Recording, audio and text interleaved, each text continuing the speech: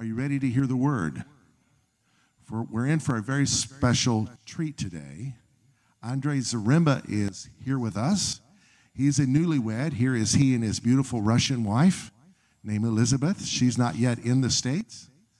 Andrey is an American citizen. He came here in the late 80s as a 9-year-old boy. And the American way of temptations and wickedness got a hold of him. But God set him free through the ministry of a rehab center in Israel. Amazing. So I don't want to tell any more of his story, but you're going to be amazing. This ministry also includes a Bible school and a church planting effort that thus far they've planted over 30 congregations in Israel. That's awesome. New Covenant congregations for Jews. Isn't that great? God's doing big things. This is Romans 11 coming to pass in our lifetime. So the next voice you hear after this next video will be Andrey Zaremba as he comes forward after this video. In John 10:10, Jesus said, "The thief comes to steal, kill, and destroy. I come that they might have life and life more abundantly." Just like 2,000 years ago, Israel is waiting for the coming of its Messiah, waiting for the King to come and save Israel. But the Messiah is already here. He is walking in the streets of Israel, healing the sick, freeing people from darkness and slavery to sin, giving people hope, a future, and an abundant life. 14 years ago, on these streets of Tel Aviv, he also found me. I just got out of prison. Drugs completely ruined my life. I was lonely, sick, hopeless, with no will to live. It was in this hopeless situation that Jesus found me and arranged a meeting with a wonderful man, Vladimir Krichko, who told me that I don't have to suffer because Jesus had already suffered for me. I did not need to die because Jesus had already died for me. And that evening, I accepted Yeshua as my Lord and Messiah. He walked into my life and it completely changed. Yeshua returned my health to me, gave me a beautiful wife and children. He gave me many friends and an amazing ministry. Now my life is full of joy and meaning. My life is truly filled with God's blessing. That is why today my team and I, the Live in Israel community, have dedicated our lives to the spreading of the gospel of the kingdom of God in the land of Israel. And we do this through various outreach programs, which include a soup kitchen in Tel Aviv, where every month we feed more than 1,000 people who are in a hopeless situation. We have opened 9 rehabilitation centers for men and women, through which we help them get out of the slavery of drugs and alcohol. We also have shelters for women who have been abandoned by their husbands or who are exposed to domestic violence. We have a Bible school of discipleship, whose graduates have opened more than 30 churches throughout Israel. We help new immigrants integrate into Israeli society through various social projects. We honor and serve the Holocaust survivors through daily home visits, monthly events, and holidays. We give them our gratitude and show them our love. Today, one of the highest priorities in the work of our community is the ministry to young people, the youth and children.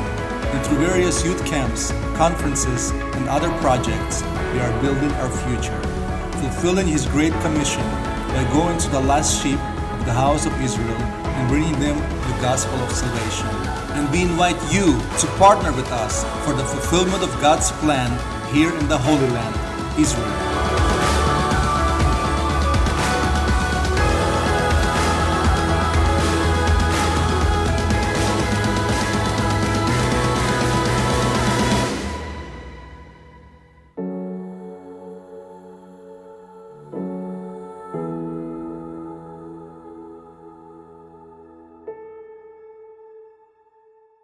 Shalom, everybody.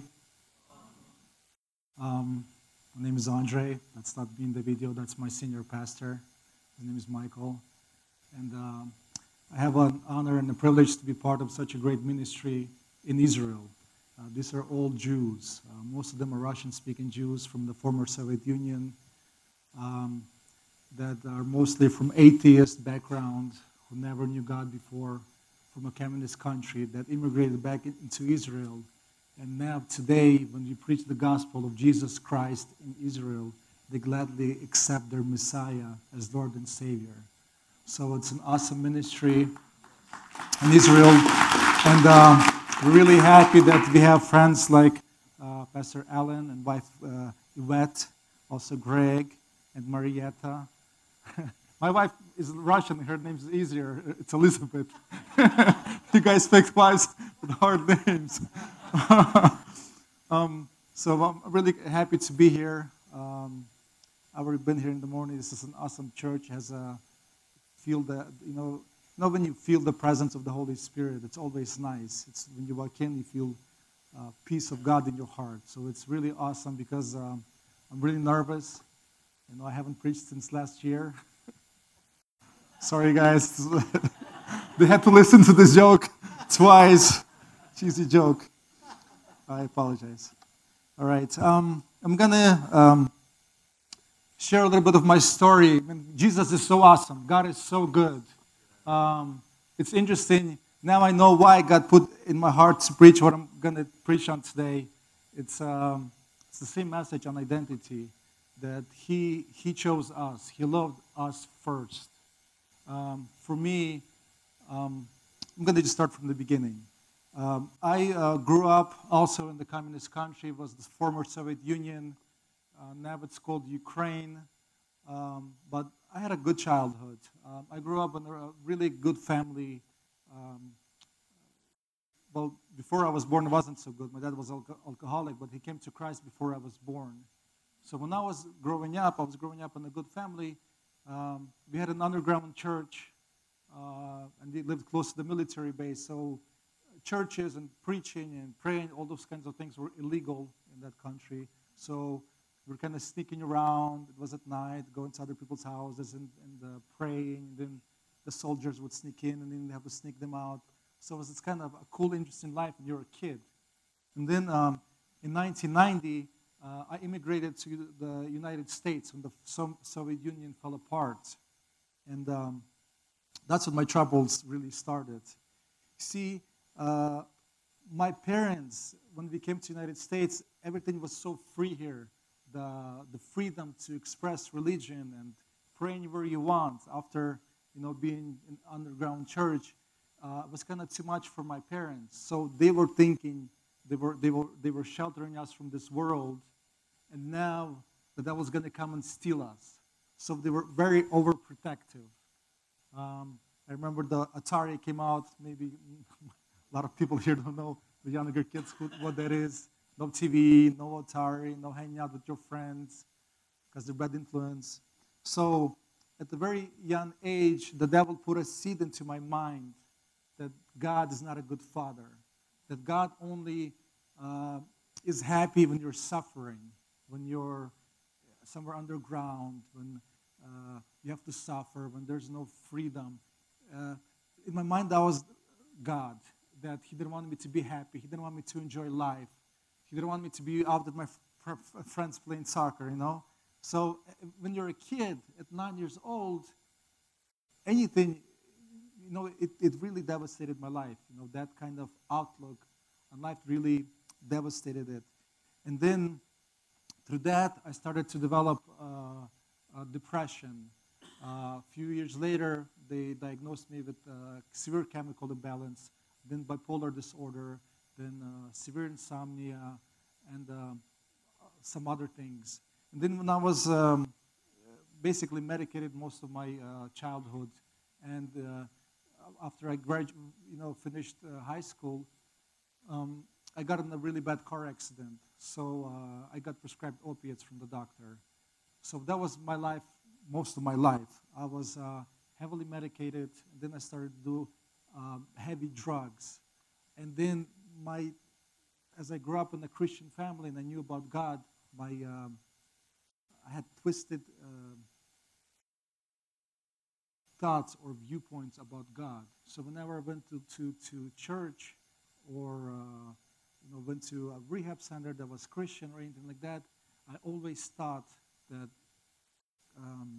I'm not good enough because I'm already sinning, I'm already doing drugs, I'm already doing bad stuff, and that God's going to punish me, that God isn't happy with me. And then, when you're a kid, a lot of times your parents tell you, well, if you don't listen to us, then you're not going to be blessed because that's one of the commandments. So I figured I'm not going to be blessed. I'm so already cursed. So you grow up in this kind of situation, and I tried to break this chain of addiction many times. I went to a lot of rehab centers, psychiatrists, psychologists, all kinds of doctors.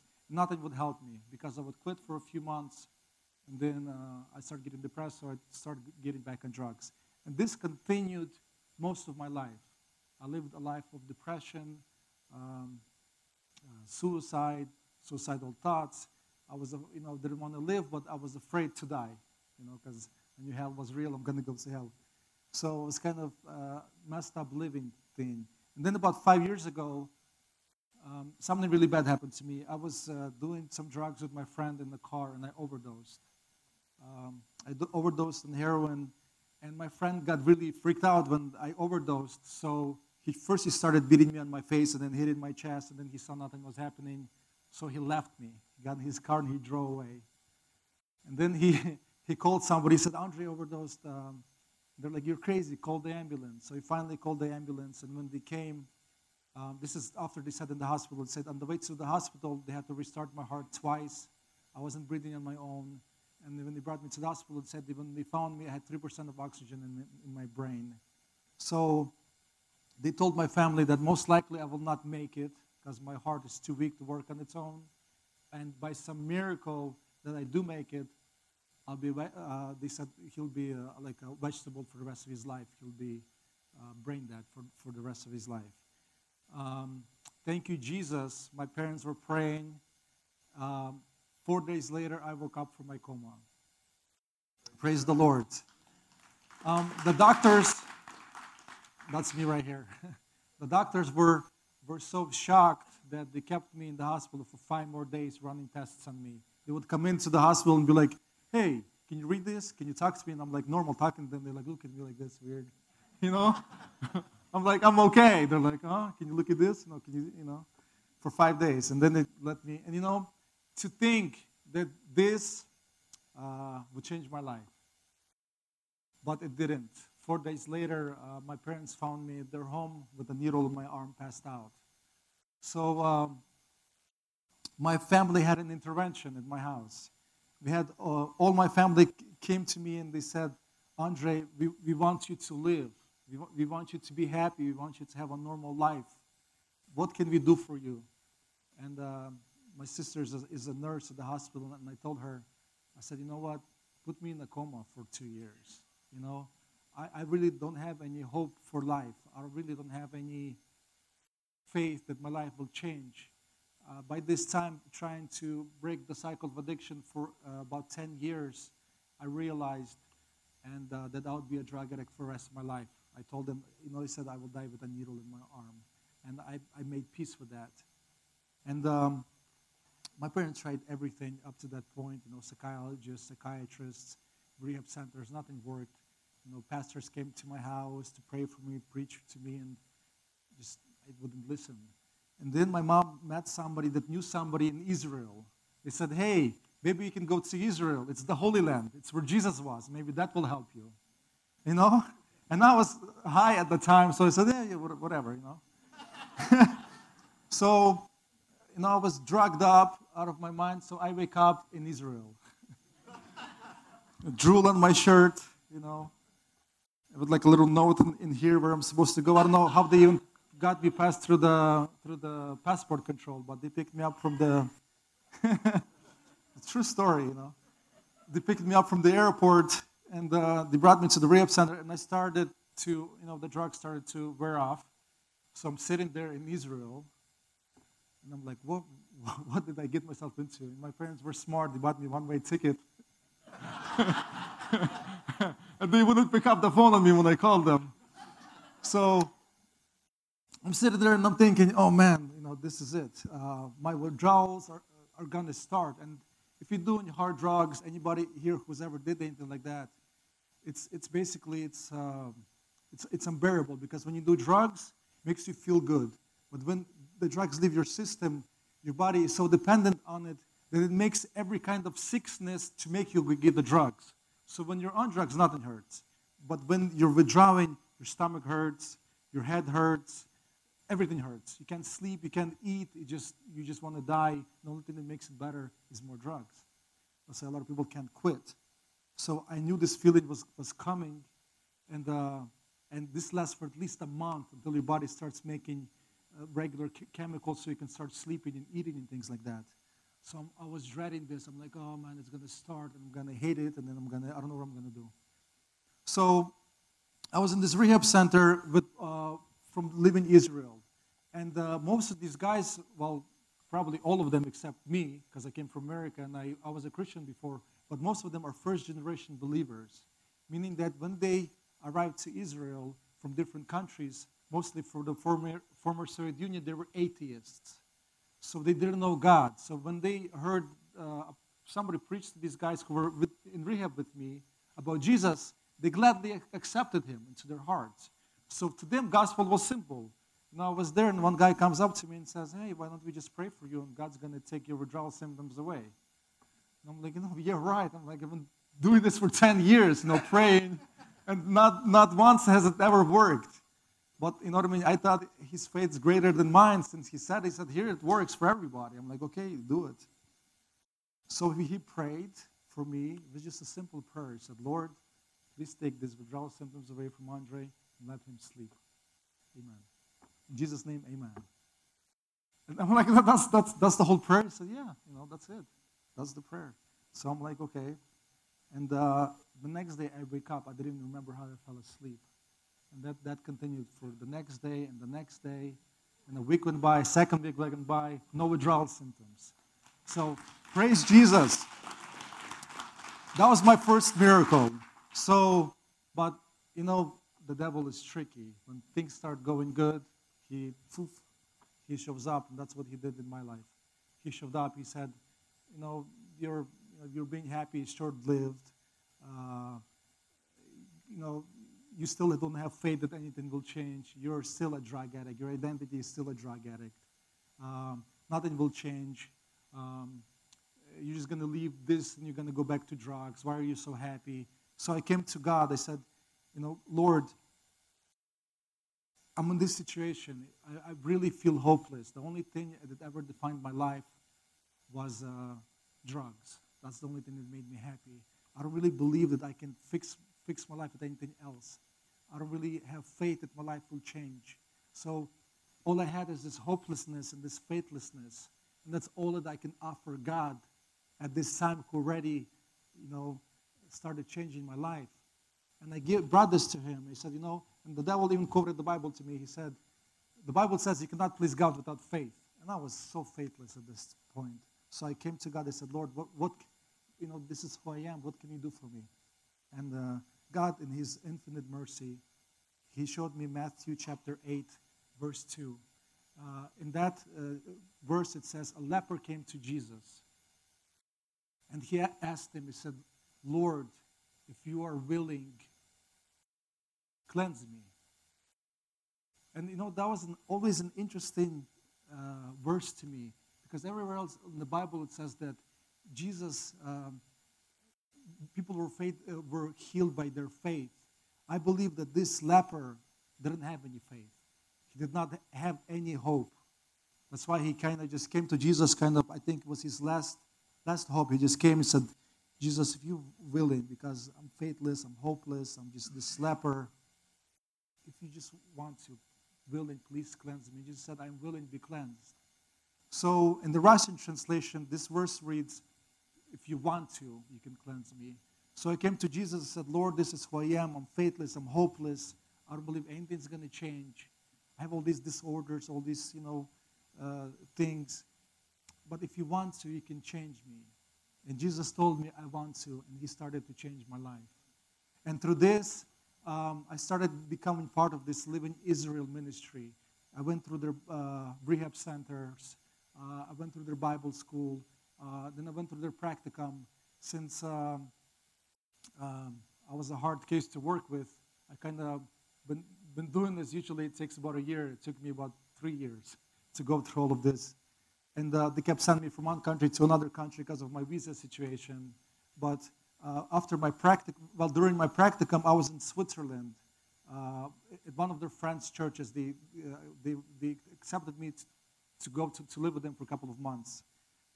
And I was sitting with one pastor, and I was telling him, I'm 35 years old. I wasted my life. And before that, like every time there would be an altar call, I would always run to the altar call every week, every Sunday, because I always feel that somehow I'm still unforgiven, or that still I have to make up for all the bad that they did wrong. I need to do all these things to please God, so God would be happy with me, so He can finally forgive me and kind of take me into His family. Maybe not as a son, but maybe as like a slave, you know what I mean? Like the prodigal son, like as somebody, because I felt so unworthy, because I felt that I knew God all my life, and I lived in sin for most of it pretty much. And now I was sitting, I want to apologize right now if somebody is handicapped or anything like that, but I just want to say what I said in front of my pastor. We were sitting down in his office, and I told him, I said, Pastor, I feel like I'm crippled. Like devil took something away from me, and that I cannot fully please God, or I cannot make amends with God, that I'm not good enough for Him. And then I said, you know what? Sometimes I feel like a worthless dead dog. That's what I said to my pastor. I said, please tell me, what do I need to do to have God love me, for Him to forgive me, to actually feel that I'm accepted. And the pastor, in his wisdom, said what any pastor would say. He said, ask God what you need to do. I said, thank you, Pastor. I appreciate it. But by this point, I already learned that God blesses you tremendously if you are obedient to your pastor. If you ask your pastor and he tells you to do something and you do it, God really blesses that. So I came home, sat on my bed, and I said, Lord, I'm doing what my pastor told me to do. I'm asking you, please tell me what I need to do for you to forgive me, for you to accept me, for you to love me, to be a good father to me. And I went to sleep. And I wake up with this word in my head in the morning. This word is Memphibosheth. And I'm like, that's weird. So I did what anybody else would do when they don't know. I Googled it. So I Googled Memphibosheth, and turns out it's from the Bible. So I guess it was God speaking in my spirit. Now I know this for sure, but at that time I was really surprised. So I opened the Bible, and it takes me to 2 Samuel chapter 9, verse 3 through 11.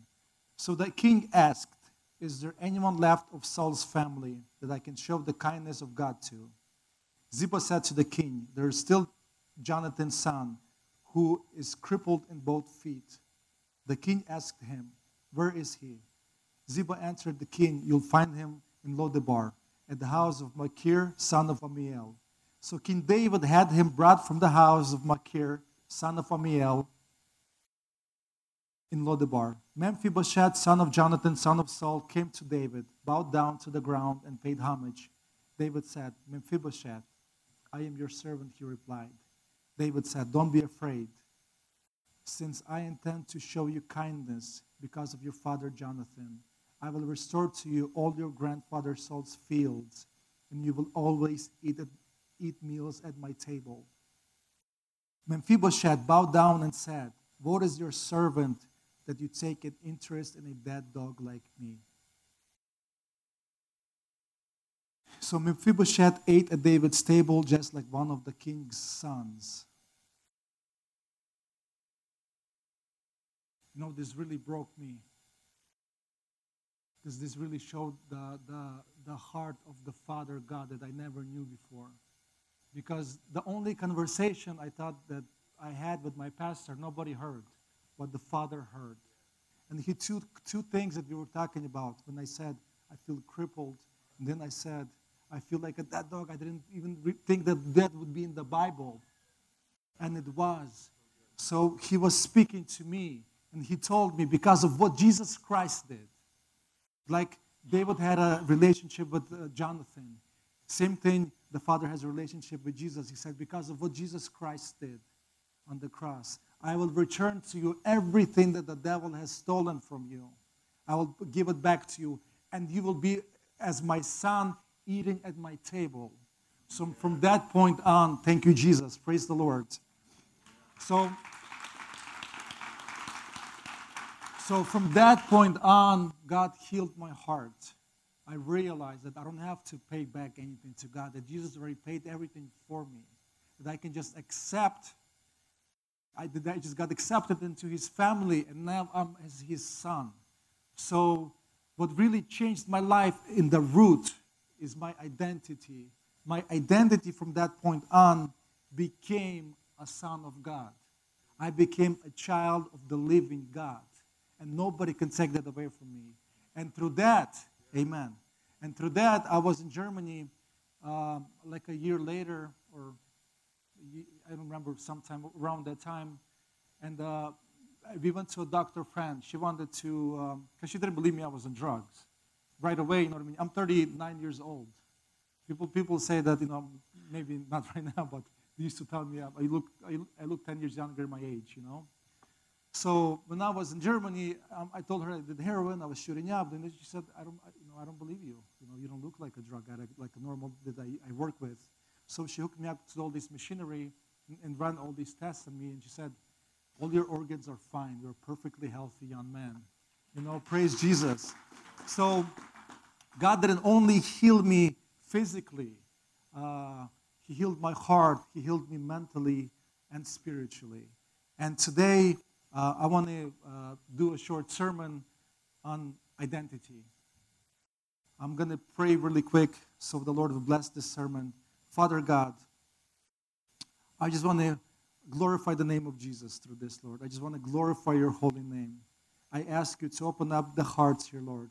And I want to share this message like you shared it to me. I want you to show these people here, this family, this church body, Lord, like you showed it to me, how important we are to you, Lord, and that our identity as your children, Lord. And I ask you to bless this word in Jesus' name. Amen. Because I wanted to preach on something else. Now I know because God put me before this man was going to preach next Friday. Now I know why God did this. Because I was going to preach on something else, and last minute yesterday I was preparing this at 7 o'clock at night. Now I know why. You know, today I'm going to preach on identity. You know, I always wondered, how did all the Pharisees become so godless that Jesus called them sons of the devil? And how did 12 ordinary men change the world? How was David different than Saul? Why do people today in ministry sometimes walk away from God? Because when the devil attacks you, he attacks your identity. This month we lost a friend of ours who was a great man of God. He did a rehab ministry for 5 years. He was really awesome, good example to the guys, really awesome man of God. Then he got married. They just had a son born, and then on my birthday, December 20th, he overdosed of heroin. So that boggled my mind, and I was thinking, why does some man of God fall away? And I was even thinking of me because, you know, a lot of people tell you, oh, well, you're just one decision away from doing something stupid. Like all of us here, you can go and sin and do something. So what's keeping us from doing that? You know? And today I'm more and more convinced that somewhere along the way, their identity was in question and they believed in a lie. You know, Jesus said that I will not leave you as orphans. No, I was thinking, why did he say this to his disciples? He said in John 14, 17 through 19, he said, the Spirit of truth, the world cannot receive him because it is neither sees him nor knows him, but you do know him, for he abides with you and will be in you. I will not leave you as orphans. I will come to you. Jesus said this to his disciples, and he also said this to us. And in a few verses before that, in John 14, 9, he also says that If you have seen me, you have seen the Father. In John 14:8, Philip said to Jesus, Lord, show us the Father, and that will be enough for us. Jesus replied, Philip, I have been with you all this time, and still you do not know me. Anyone who has seen me has seen the Father. How can you say, show us the Father? Do you not believe that I am in the Father and the Father is in me? The word I say to you, I do not speak on my own. Instead, it is the Father dwelling in me, performing his works. So Jesus, to his disciples, he was always telling them that I and the Father are one. You know, John, he was a little bit weird, because Jesus and John were the same age, so they were both grown men in their 30s, and John was always laying on the chest of Jesus. But John got it. John understood that Jesus Christ was the Father, and John understood that even being his disciple, that he's a child of the living God. That's why he even wrote in his book that John, the disciple that Jesus loved, because he knew that he's loved by the Father. He knew who he was. He knew that his identity was a child of God. Jesus also said that the devil is the father of lies. In John 8:44, he was talking to the Pharisees. He said, you belong to your father, the devil, and you want to carry out your father's desires. He was a murderer from the beginning, not holding to the truth, for there is no truth in him. When he lies, he speaks his native language, for he is a liar and the father of lies. You see, Adam and Eve's identity in the garden, they were children of God. God was their father.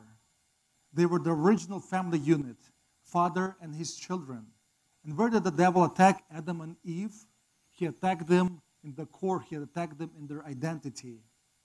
See, when we read in Genesis 3:1, it says, the serpent was more crafty than any beast of the field that the Lord God has made.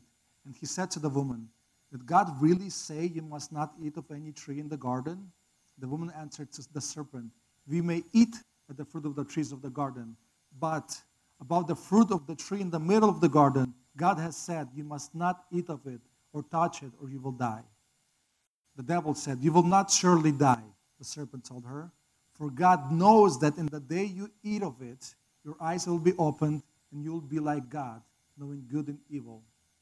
What the devil convinced them is that their father isn't really looking out for their best interest, that he is hiding something from them. And they believed him.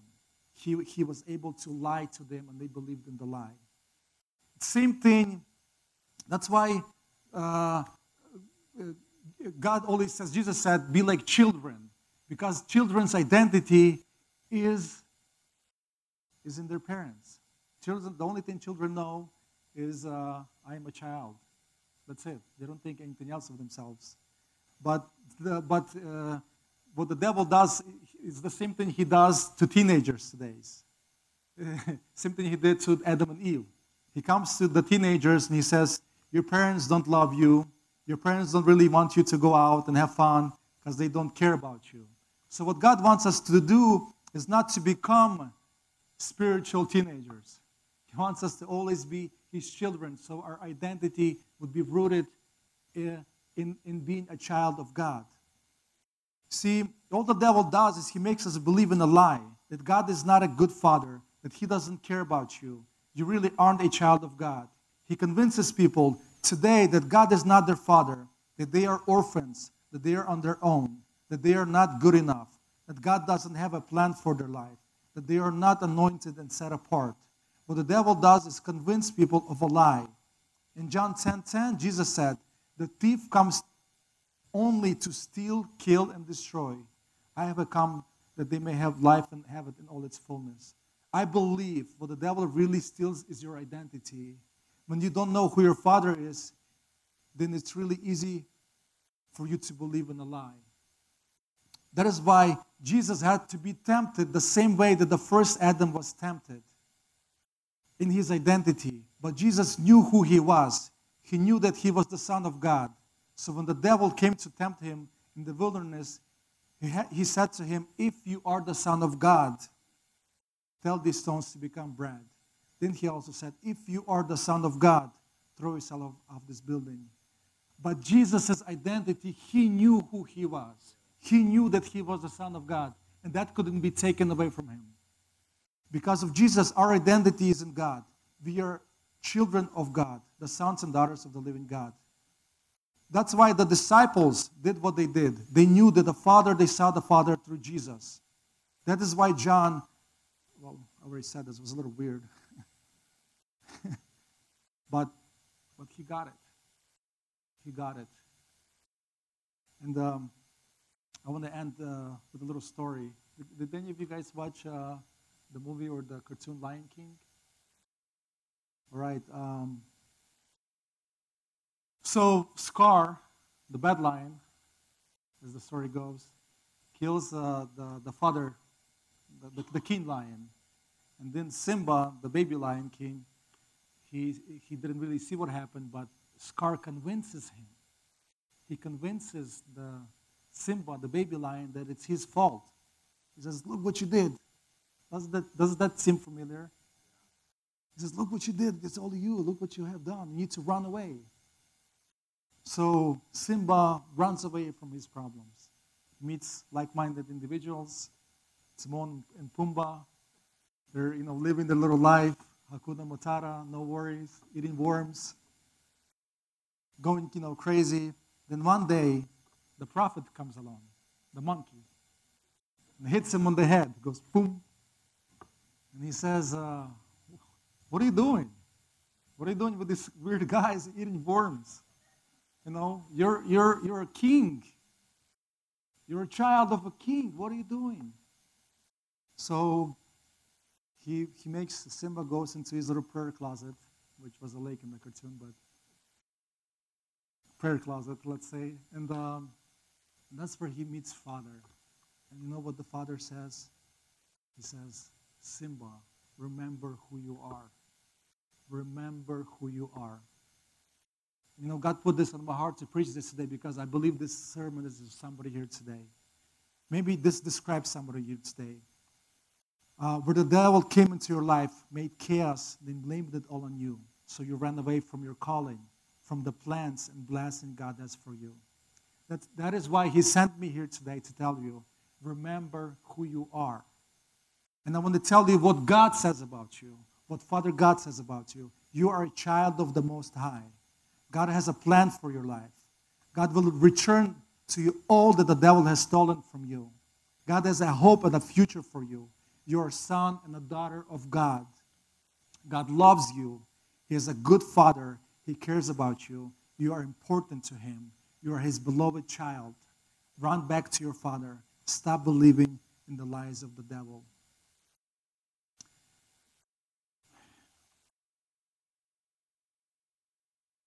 Father God, I just want to thank you. If everybody can please stand up. I just want to end this in a prayer. Father God, thank you so much that in your Son, Jesus Christ, Lord, that our identity is in you, Lord. That we are children of God. That you love us, Lord. That you love us, Lord. And nothing can take you out of your hand, Lord. And the devil, he's a liar, Lord. And right now, if the devil lied to somebody here, Lord, right now, I break those lies, Lord. And I ask you to come into their heart, Lord, and open up to them, Lord, who you are. That you are loved, Lord. That they are beloved children. That they are your beloved sons and daughters, Lord. I thank you for this time, Lord. I thank you for this church, Lord. I bless this church in the name of Jesus. Amen. The Lord bless you and keep you. The Lord make his face to shine upon you and be gracious to you. The Lord lift up his countenance upon you and give you peace. Amen.